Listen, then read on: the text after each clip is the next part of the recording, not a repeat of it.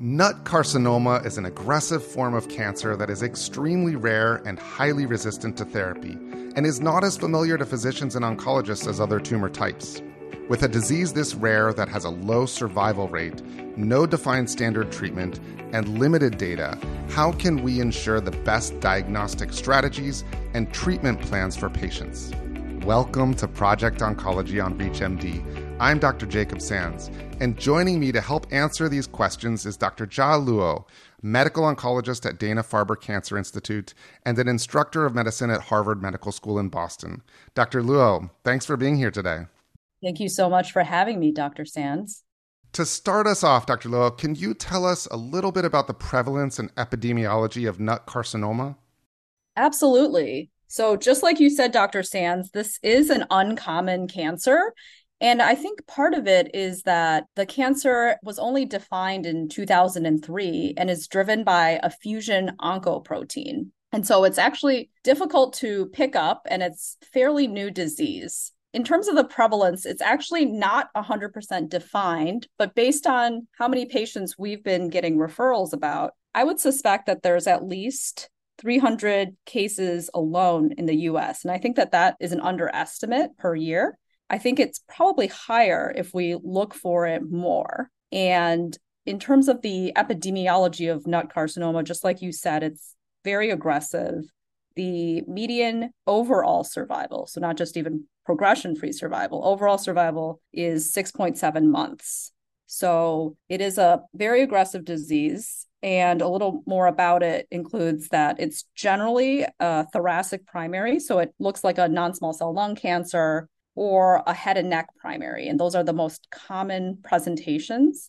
We generally see it in adolescent and young adult population. The median age of presentation in most of the cohorts that we have are between 20 and 30. But I would say that don't let these diagnostic or illness scripts bias you, because nut carcinoma can actually present in any organ that has squamous histology. And we've seen it in not just midline structures. And so I know that some of you may have learned this disease as one involving the midline, but we've seen it, for instance, as GI primaries and as GU primaries. And so that's one thing to be aware of. And we're actually trying to remove the term midline from the name. Additionally, the age of diagnosis, although mostly adolescent and young adults, we've seen it as young as age 1 or 2 and as old as in the 80s.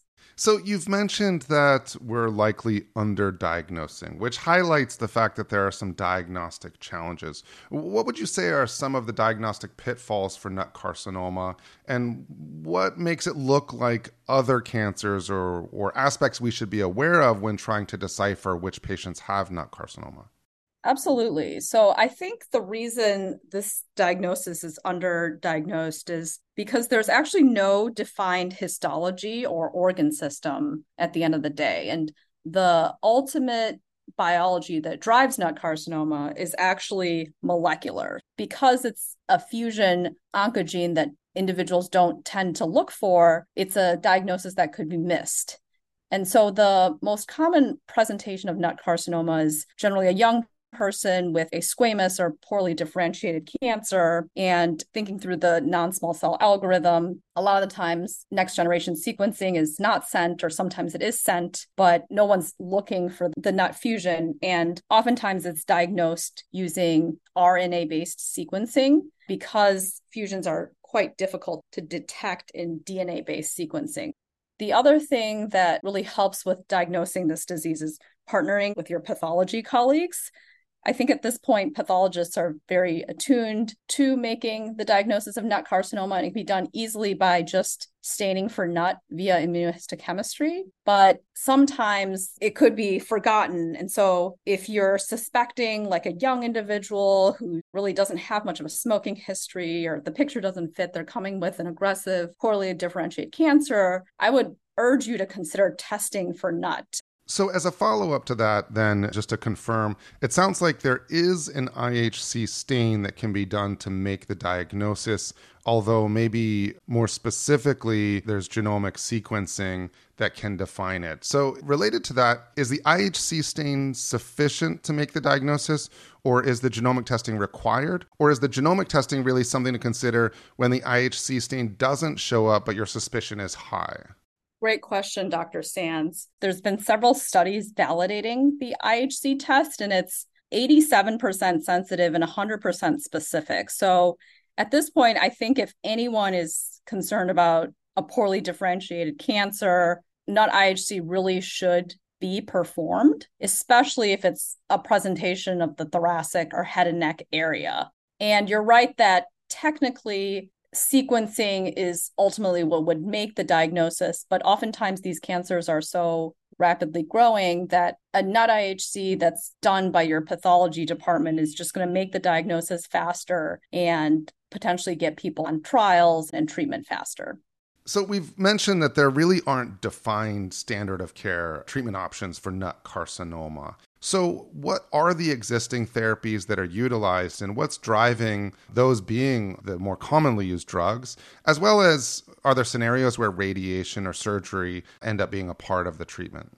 Absolutely. So right now, because this is often presenting as a poorly differentiated or squamous thoracic or head and neck cancer, most individuals are treating as if this is a squamous non-small cell or a squamous head and neck. And I think that those principles are generally great. We are going to be presenting some upcoming data. It's going to be over 100 cases of NUT carcinoma with known treatment outcomes at the upcoming World Lung Conference. And hopefully this paper will be published soon as well. But what we found is that we looked at different regimens, including platinum-based regimens that are typical for head and neck and thoracic cancers. And then we compared them to ifosfamide-based treatments. Based on the data we know so far, it looks like there may be a role for ifosfamide-based treatment in the non-metastatic locally advanced setting, but we haven't really seen durable results in other disease settings. In terms of locally directed therapies, I think it's absolutely key for NUT carcinoma. Within this cohort, we have a series of about a dozen individuals who have been alive with NUT carcinoma for 3 years or longer, which is quite remarkable for this disease.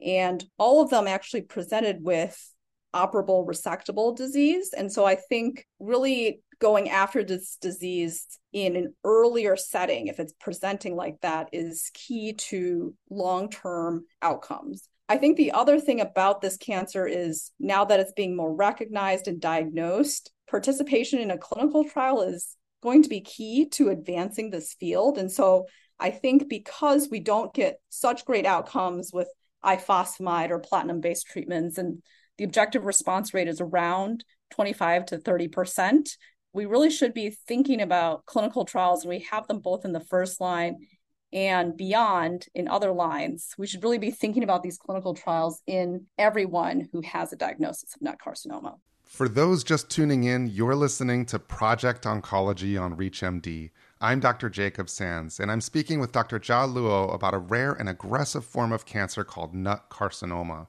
Dr. Luo, you just highlighted the importance of clinical trials in therapy, and we've talked about the very poor prognosis generally in patients. Are there subpopulations within NUT carcinoma, and which trials would you really highlight as treatment options for all or some of those patients? I think the subpopulation of individuals with NUT carcinoma who do better are those who have it diagnosed early. And so going back to what we had discussed before, early recognition, young person, poorly differentiated squamous, those people should be tested. And then really upfront kitchen sink approach, with consideration of locally directed treatments, surgery, radiation. Those are the people who are going to be doing better. In terms of the promising clinical trials, we currently have 4 trials that are enrolling at Dana-Farber Cancer Institute here in Boston. We have a first-line clinical trial of a targeted therapy known as a BET bromodomain inhibitor combined with chemotherapy. And then in the second line, metastatic setting, we have 3 clinical trials open.